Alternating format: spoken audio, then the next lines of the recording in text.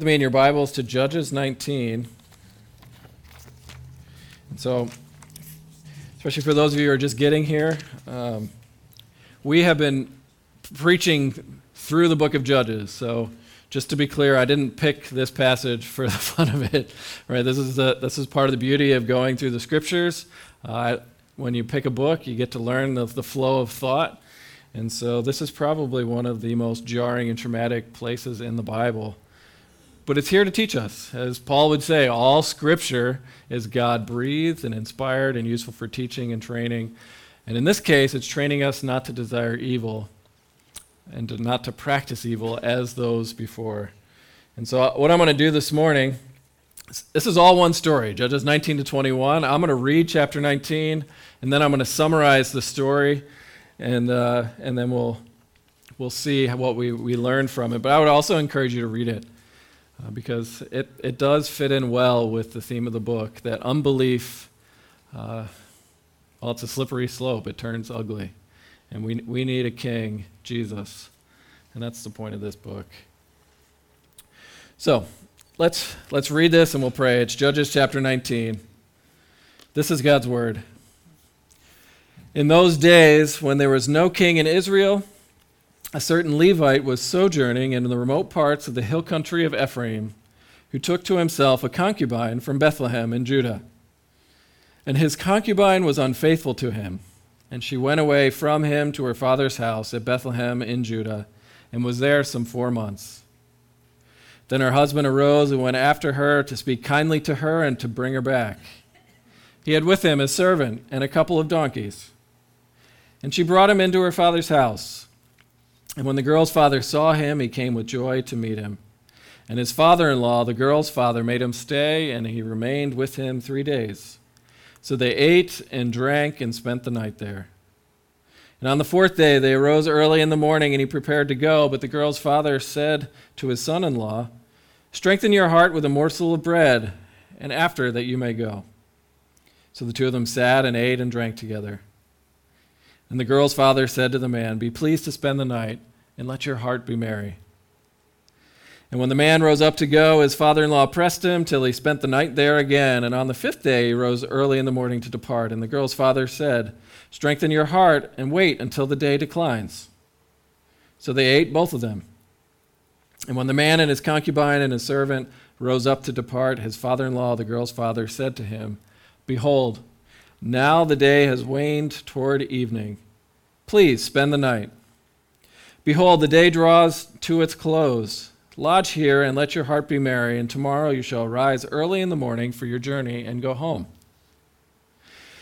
But the man would not spend the night. He rose up and departed and arrived opposite Jebus, that is Jerusalem. He had with him a couple of saddled donkeys, and his concubine was with him. When they were near Jebus, the day was nearly over, and the servant said to his master, "Come now, let us turn aside to the city of the Jebusites and spend the night in it." And his master said to him, "We will not turn aside into the city of foreigners who do not belong to the people of Israel, but we will pass on to Gibeah." And he said to his young man, "Come and let us draw near to one of these places and spend the night at Gibeah or at Ramah." So they passed on and went their way. And the sun went down on them near Gibeah, which belongs to Benjamin. And they turned aside there to go in and spend the night at Gibeah. And he went in and sat down in the open square of the city, for no one took them into his house to spend the night.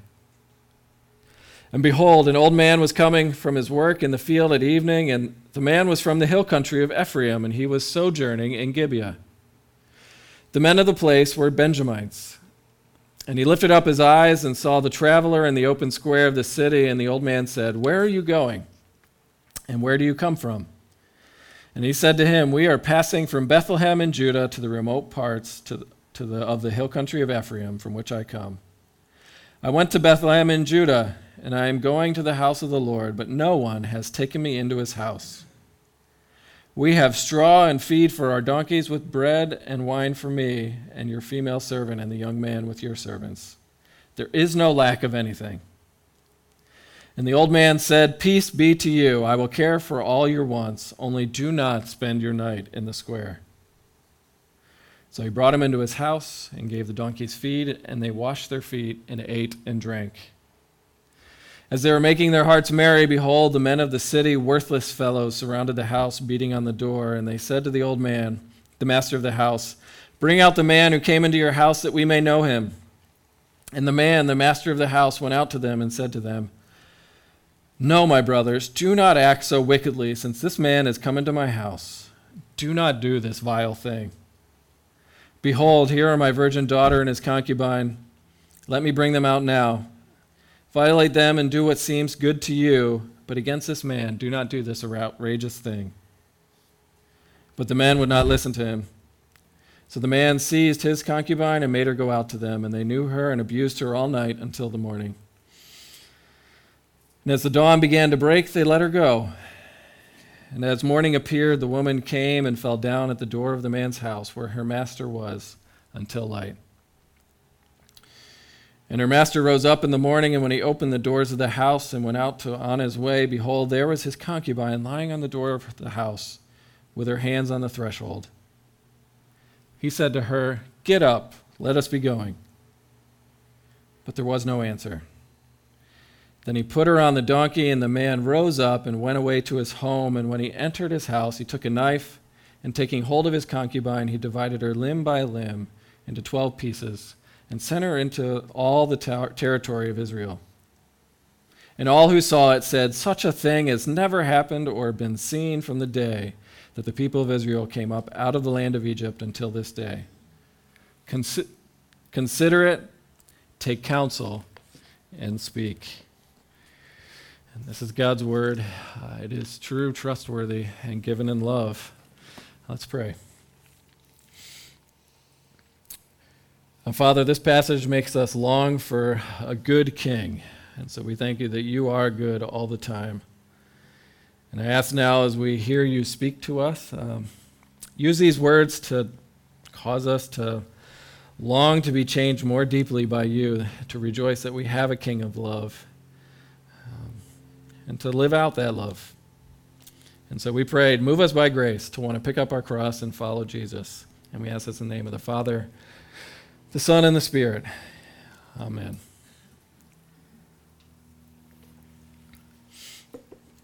We just read what I think I would call a biblical horror story. It's disturbing. It's nauseating. It's probably outside of the cross. It's one of the most disturbing places you can find in all of Scripture. And part of the power of the story is it's meant to show you it's meant to show you if everything is relative, if this is what life will look like without God as King. And so I'm calling this sermon Lessons from a Biblical Horror Story.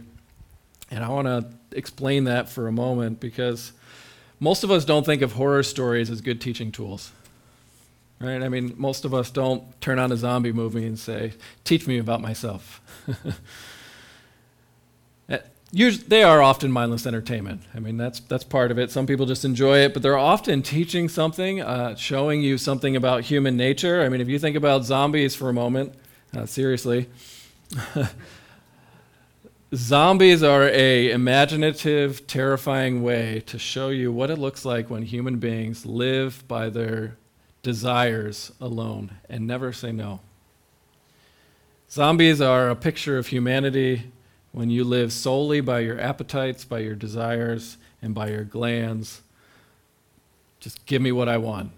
That's the point of those kind of stories, which is how Paul describes us in Ephesians 2. Before we knew Jesus, we were dead in our trespasses and sins, walking and living in the desires, these all-controlling desires of our bodies. And so the way I approach Judges 19 to 21 is to think about it as a biblical, historical horror story that is meant to teach us about the danger of culture, about the danger of sin, about the world in which we live. And it's addressed to people of faith, and that's the key here. And it's showing us that the church is not immune in the Old Testament from being affected more by the surrounding culture than the grace of a good God who is King. And so this is where I find this helpful, and I hope it does for you as well, because we live in a world where we are under immense pressure just to fit in with our neighbors, to live as if Jesus isn't king, to do what we want as long as it doesn't harm other people, to live as if my life is my own and I get to do whatever I want. And this passage is here to wake us up, to say culture is sending you one direction, here's the final destination, and it's ugly. The gospel, if you follow the life of love of Jesus, it's going to lead you somewhere else. But you only get the ugliness in this story. Because this passage is here just to shock you, frankly. And it starts with this terrible evil in Gibeah among God's people, among the tribe of Benjamin. And you have that really weird, callous reaction of a husband towards his wife. And then chapter 20 that we didn't read, all of Israel responds to that gory telegram. And the Levite says, they attacked me. He makes himself out to be the victim. He says, they violated my concubine, she is dead. And all of Israel gets so angry that they make this stupid vow that says, these people are so bad, we're not going to give our daughters to marry any of those people. And that comes back later. And then you get a civil war. It's the 11 tribes of Israel, led by Judah, against the one tribe of Benjamin, because Benjamin refuses to give up those among them who committed these crimes. They would rather go to war than defend the perpetrator. They'd rather go to war than to give up the perpetrators of evil. They'd rather go to war than do justice. This is really ugly. And the result of this civil war, 40,000 Israelites die. The tribe of Benjamin, it's like practical genocide. They're nearly wiped out. All because one group of people refused to call evil evil and give them up. The Benjamite men, women, and beasts were killed. Towns were burned. It's a scorched earth policy. That's the ugly story of chapter 20. And then chapter 21 is the aftermath. It's the broken attempt to fix this chaos and misery caused by the Civil War. And then this is what's so fascinating is the 11 tribes are just brokenhearted by all this mess. It's kind of like the aftermath of an argument where you're just guilty and ashamed and afterwards. They have pity on Benjamin because they don't want one of their brothers to be without a future. There's only 600 surviving men left. But they now have no options for wives. So how do you preserve the tribes? And so the messed up solution, this is messed up. They find a town that didn't participate in the Civil War, Jabesh Gilead, and they destroy the town and steal 400 brides for these men. And then there's still 200 men without wives, and so what about the rest? Well, there's a yearly feast celebrating the Lord at a place called Shiloh, where the tabernacle is. And when the daughters of Shiloh come out singing, these men are told, well, go steal a wife. And if their fathers and brothers complain, tell them, you should give your women graciously because we didn't steal them in battle, and nor are we forcing you to break your vow. You should say thank you. In which the translation really is they're saying, we are helping you to keep you from sin by not breaking your vow, and we're helping you because you're not dead. And then the last lines of the book, this is how it ends. Everybody goes home to live their lives as everyone doing what is right in their own eyes. There is no king in Israel. The end. We made it. It's almost so offensive, it's lacking in all social moral commentary. It just says everybody's doing what they want. They went home. There is no king. And the hardest part about all of this, you have like really, really ugly stuff, but you also have compassion in the midst of it. But then you have all kinds of ugly stuff that happens because of the compassion. And so you're left with, what lessons do you pull out of this mess? And I'm going to pull out 3 lessons. There could be more, but we're going to see the power of culture on the church. We're going to see how culture can numb you to the value of one life. And ultimately, this is here to get you to ache for God as king, to ache for a king of love. And so let's look at it. What happens when we are transformed by culture? That's the big point of chapter 19. It's one big idea. Israel is more Canaanite than they are like Yahweh, who is slow to anger and abounding in steadfast love, and commanded them to live lives of love. Right? God's people are now Canaanite in faith and practice. So chapters 17 and 18 is they are Canaanites spiritually. Chapters 19 to 21, they are Canaanite like their neighbors ethically.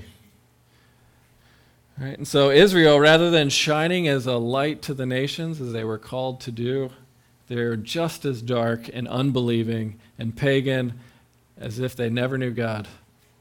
They're just as dark as their neighbors. Right? So the church is supposed to be different because Jesus is among us, and in this passage, they are no different. And this is the final effect of decades and decades of unbelief and rejecting God. The transformation is complete. That's the point. And I think what this is here for is to provoke and warn us of the power of the world in which you live to shape how you think, how you act, what you think is right, what you think is wrong, how you see the world. Culture is always forming you and fashioning you in a particular direction, and if you don't fight back, this is the end result. You're going to look like your neighbors. And so let's look at the story. There's a few details that help bring it to light, and then it'll drive the point home. If you start with the Levite and his unfaithful concubine, what in the world is a concubine? I've always thought of a concubine as like a live-in girlfriend, so to speak, or a friend with benefits, a woman who was used. Sometimes that's true. There are kings who would have hundreds of concubines. But the basic understanding of a concubine is they are a wife. This is a word to describe the wife of the Levite. 19:1 in the Hebrew, that's literally what it says. They just take out some of the repetition. The man took for himself a wife, a concubine. And a concubine was a woman who had no dowry. She came from a poor home. A dowry was money, wealth, clothes, things to build a home that would be given by the bride's family to the bride on the wedding day. And so when it says she's a concubine, it means she's absolutely poor. And so Levite's doing a gracious thing. He's marrying a woman because he loves her. There's no social benefit for him. There's no honor. He's not marrying into money, so to speak. All right? There's no social incentive to marry her. And then a Levite's job was supposed to live by and guard and keep and protect the tabernacle. And they too generally report they were dependent on the generosity of others. They had no specific home in the promised land. The Lord was their inheritance. And what was supposed to happen if all of Israel was supposed to give gifts to the Levites to care for them so that they could then care for the tabernacle. Right? So the best meat, the best wine, the best gifts that the Israelites would bring to God part of that would go to feed and care for the Levites. So the Levites had this great honor of serving God, of eating the best of the best as their reward for serving the Lord. Except this Levite isn't near the tabernacle. He's traveling. So I think the implication is he's not super wealthy. At minimum, he's just a guy dependent on someone else's generosity. And so you have this picture of a Levite and a concubine from Bethlehem living on love, but she becomes unfaithful, or at least is so angry that she hates him and she disappears for 4 months. She goes home to her father-in-law.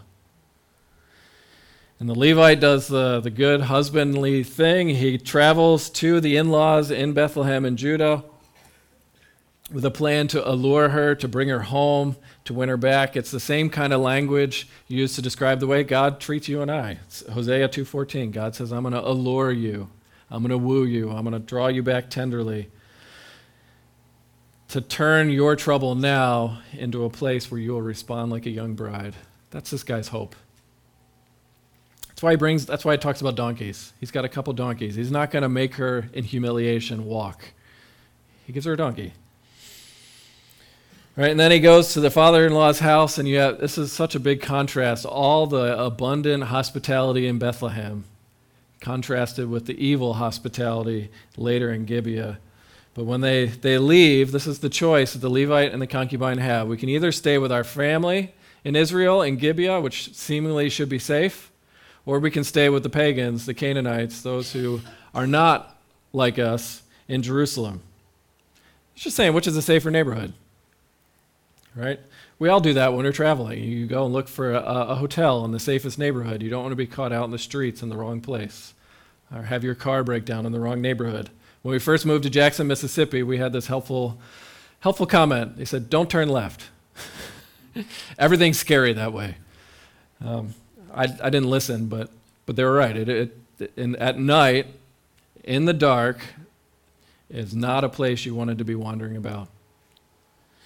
Right? And so what happens is they go to Gibeah, they choose what should be safe, and they enter the town square. These are the notes. No one helps them. The only one who helps them is not from there. And he says ominously, don't stay in the town square. And later we find out why, because while they're eating dinner, you have this loud thump on the door. It's literally the sound of grown men just slamming their shoulder into the door, screaming and yelling, give us the man, we want to know him. We want him now. And there's just nothing good here.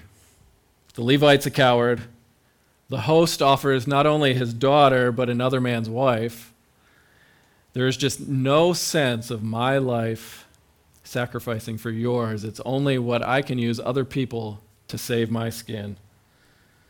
And that's what happens is the host takes this other man's wife, gives her to the men outside. And then the Levite gets really callous and weird. She's no longer his husband. She's talked about like he's her master, and she just gets treated like stuff. Get up, get going. He takes her home and then sends this bloody telegram crying out for justice among Israel to say, how in the world should such a thing happen among the people of God? Consider it, take counsel, and then speak. And that's what we're called to do. So what is this horror story for? The point is, Israel's been Canaanized, just like their neighbors, and this passage rhymes with another famous story in Genesis, right? This sounds just like Sodom and Gomorrah.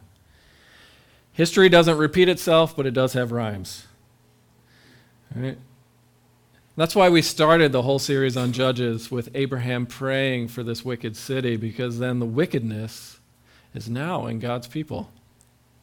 It's what the church of God in Israel would become. Sodom and Gomorrah is now in Israel. This is a vivid, shocking story trying to show Israel the dangers of idolatry and subjective religion. Because you follow the train of thought, what should have happened to the Canaanites?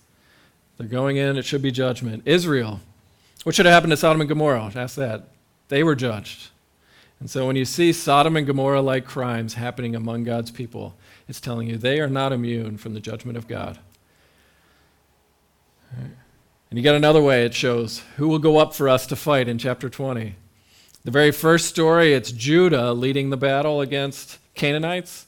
Well, now at the end, in the very last story, they ask, who will go up for us and lead the battle against Benjamin? It's Judah again.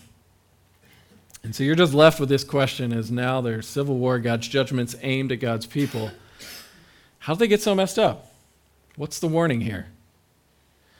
And the warning is this: you and I are always being formed into the image of something that we love.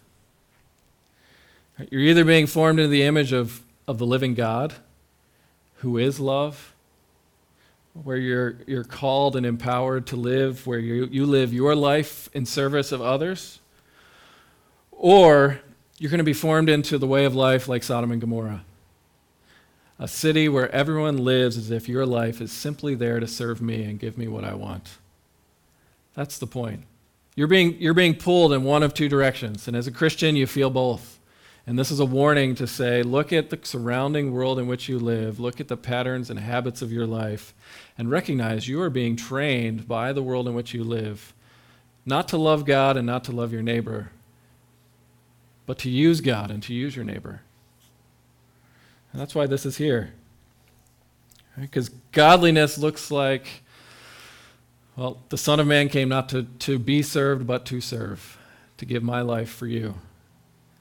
In a world of unbelief, it's your life exists simply to satisfy my desires. And if you don't give me what I want, it's going to get ugly. This will help. A guy named Augustine, I've talked about him before. He's a 4th century African theologian. He's thought about this stuff immensely and deeply. He wrote this famous book called The City of God, and he describes there are 2 ways to live. You have this earthly city, the city of man. The city is like Sodom and Gomorrah and Babylon, the place where evil happens. You have all these examples, the city of what's happening right here in our text. And you have the city of God, a group of people living under God's rule and reign, living differently. And the main difference, Augustine says, is what you love. The main difference between the 2 cities, the city of man and the city of God, is the 2 ways of living. What's shaping your love? In the earthly city, everyone does what is right in their own eyes. You do what you want because it looks good and it seems good to you.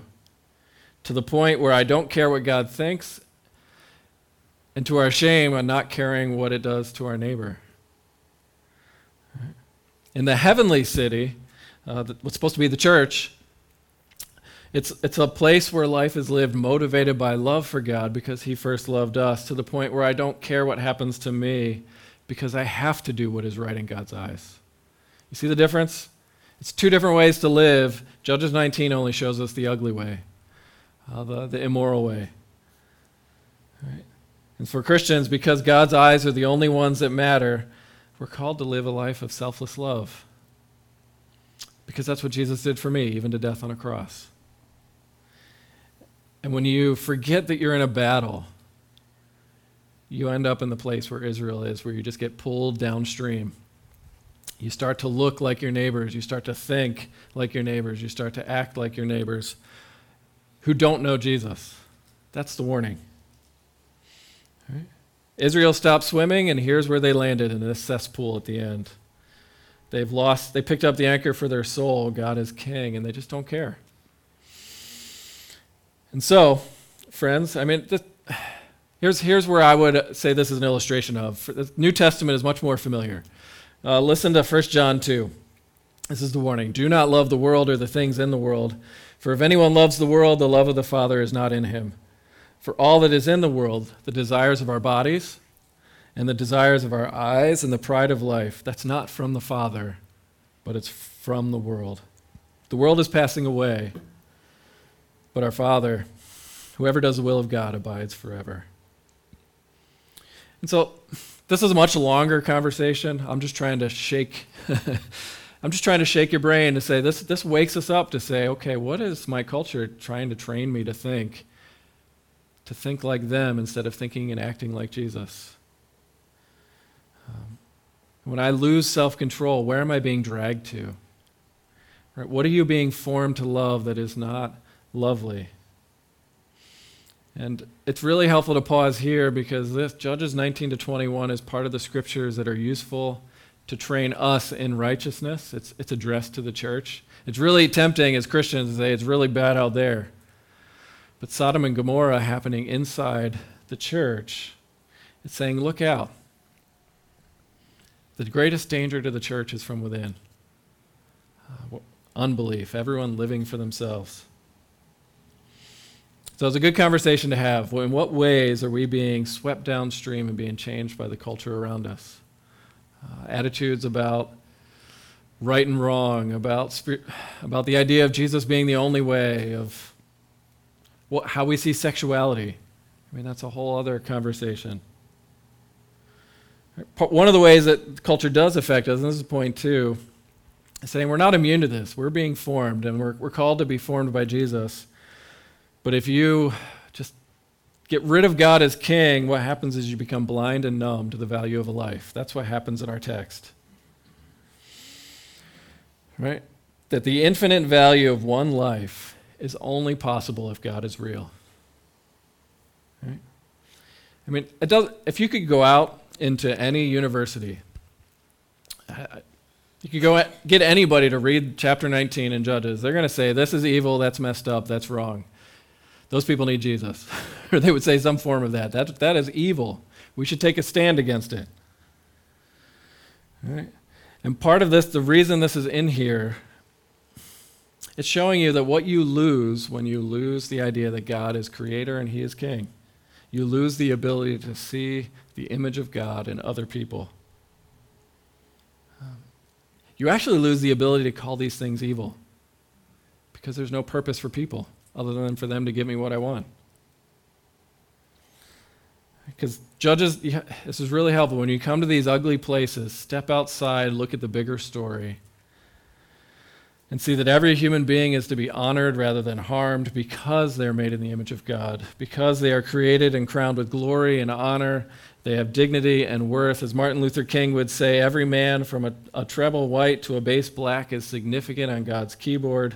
There are no gradations in the image of God. We should respect everyone just because they are human. But the men of Gibeah, the Levite, well, just all the bloodshed, what happens is they lose God as king. They lose the ability to see people. They see objects to be used for their own pleasure and gratification. And so the point is, this is the warning. We live in a world that's training you to see people as less, to cheapen life.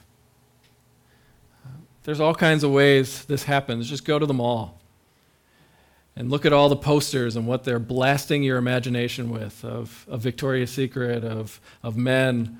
They're just there to look good. It's teaching you all kinds of things about sexuality, but also about what people are to be used for and how you want to look. It's teaching you. And when you see that for 20 years or 18 years, by the time you go out into the world by yourself, it affects how you make decisions on how to relate to other people. Or think about it this way. Feel that guttural rage at what happens to the concubine when you see her as somebody human. And then use that rage and disgust when you log onto the internet, frankly. I mean, this is one of those places where you can talk about women being used simply for pleasure. It's ugly. That's in the church. See, we're called to go to war with all these attitudes that demean and dehumanizes people. And this is for men and women, not just men. Right? Part of the story is here is to show you how valuable one life is. This one person split Israel, and it's crying out for justice, demanding a king. Right? So let me ask you this. When you see another person, do you see someone who is holy, who demands your respect? When you look at them, or do you just see someone who is there to serve you, to give you what you want? The image of God demands us to see people, to pause and say, God, help me see people as you see people, because that's what's missing in our story. Here's another application that we're being trained, and it's probably less obvious, but this is really important in the world we live. Because when you get to chapter 21, Israel does all kinds of horrific things in the name of compassion. Right? They had pity on Benjamin, who they wiped out, and then they start to steal women, start to steal wives, because they had compassion. And I think this is just a warning and showing us a danger that when you make compassion king, you don't have the power to stop what is evil. Because in our culture, we said, okay, I have compassion on people, and therefore I shouldn't tell them what they're doing is wrong. But when this shows us in a really ugly way, if you only have compassion and you separate it from truth, from a God who is real, it can and will get ugly. You don't have the power to stop this. You don't have the power to change things. Right? Compassion is a good thing. But when it leads you to do things that harm, compassion becomes a force for evil. Maybe I'm trying to figure out, I wrestle with how to articulate. This is hard. This whole section is hard to figure out what is a helpful way to apply this. But I think what it can help us and warn us against is following our emotions of pity that lead us to give permission to things that God declares wrong. Right? Simply because we feel bad for somebody. Right? I'm not saying feeling bad for somebody is wrong. Please make those distinctions. But it's really easy to say they're good, they're loving, they're kind, they're not really hurting anyone, seemingly. I mean, in our passage they are. But it's really hard when compassion alone drives you to relate to other people, because you can't ever speak truth and say no. So what we're talking about is speaking the truth in love to each other. If you live by compassion alone, you lose out on real justice, because your justice is going to look like everyone else's justice, which is just using power to take what you want. And that's what they do. The compassion of Israel in chapter 21, when they steal wives, that's exactly what the Canaanites were doing, that God judged the Canaanites for. They be like them looking out at their neighbors and saying, those guys are messed up, as they go and do the same things. Right? See, pity and compassion alone struggles to say, I love you, you are wrong. But the alternative, if you only lose truth, then you just use truth like a hammer to beat people up, and that's what they used. They used the sword earlier to say that's wrong. And they went way over the top. Only the men who committed the crime should have been punished in this passage. What we need, and this passage I think is calling us to, is we need truth and compassion together. We need a king in Israel to administer these things. We need a king to show us what justice looks like, to show us what compassion looks like, to hold truth and love together, to help us show how to be human, how to love one another. Right? So this is just a warning against that we need help to see people, and warning against using compassion and being just only using compassion. We need truth as well. Last point, and this is heading towards a conclusion. When you're done, how do you feel in this text? Like I said, this is lessons from a biblical horror story. I mean, this is warning you that we are in danger. Because Israel had no idea that they got to this point. They thought they were doing the right thing. They were doing mercy and justice when they were doing evil. It's warning you that culture is working with your desires to get you to want what the world wants, to motivate you to swim upstream, to follow Jesus, to live a life of love differently. It's also warning you that if you reject Jesus, you're going to devalue and cheapen life. And what it's causing us to do, and it causes me to do, is, I need Jesus to make things right. I need a king.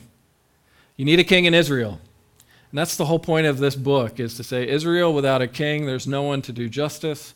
There's no one to show how to relate to God as Father, to motivate true spirituality, and to enforce it, to get rid of idolatry. No, all you get is a bunch of people doing whatever they want. But doesn't this get you to long for a benevolent king? Especially as we approach the next political season.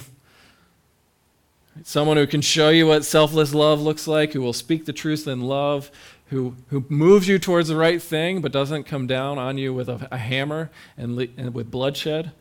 Someone who shows you how to see people, to honor the dignity of others, but who's also not afraid to be honest with you and say, you need help, you need to change. All right. At the next part of the biblical story, you get Saul from Benjamin, which is ominous. He ends up using power for himself. And then you get David, and it's this high point when he brings the temple. And he does unify the tribes and teach Israel how to love God and love their neighbor, but he too falls victim to the power of culture. I mean, with all the wives, the murder, and adultery.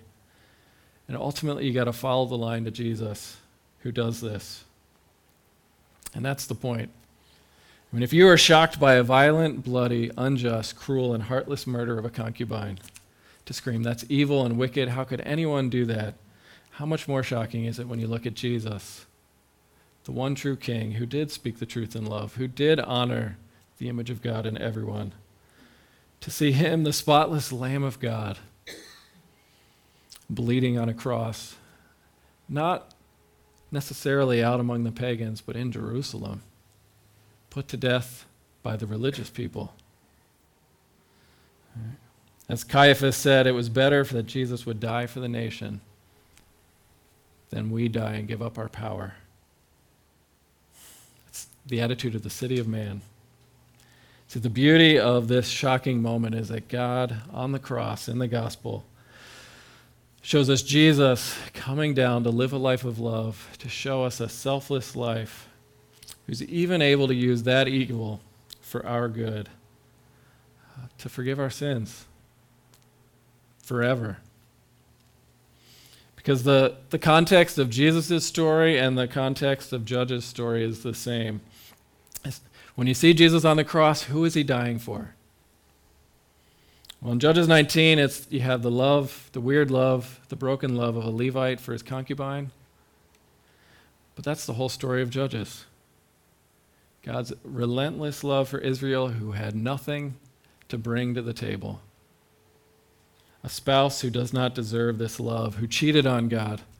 And God comes to Bethlehem to pursue this concubine.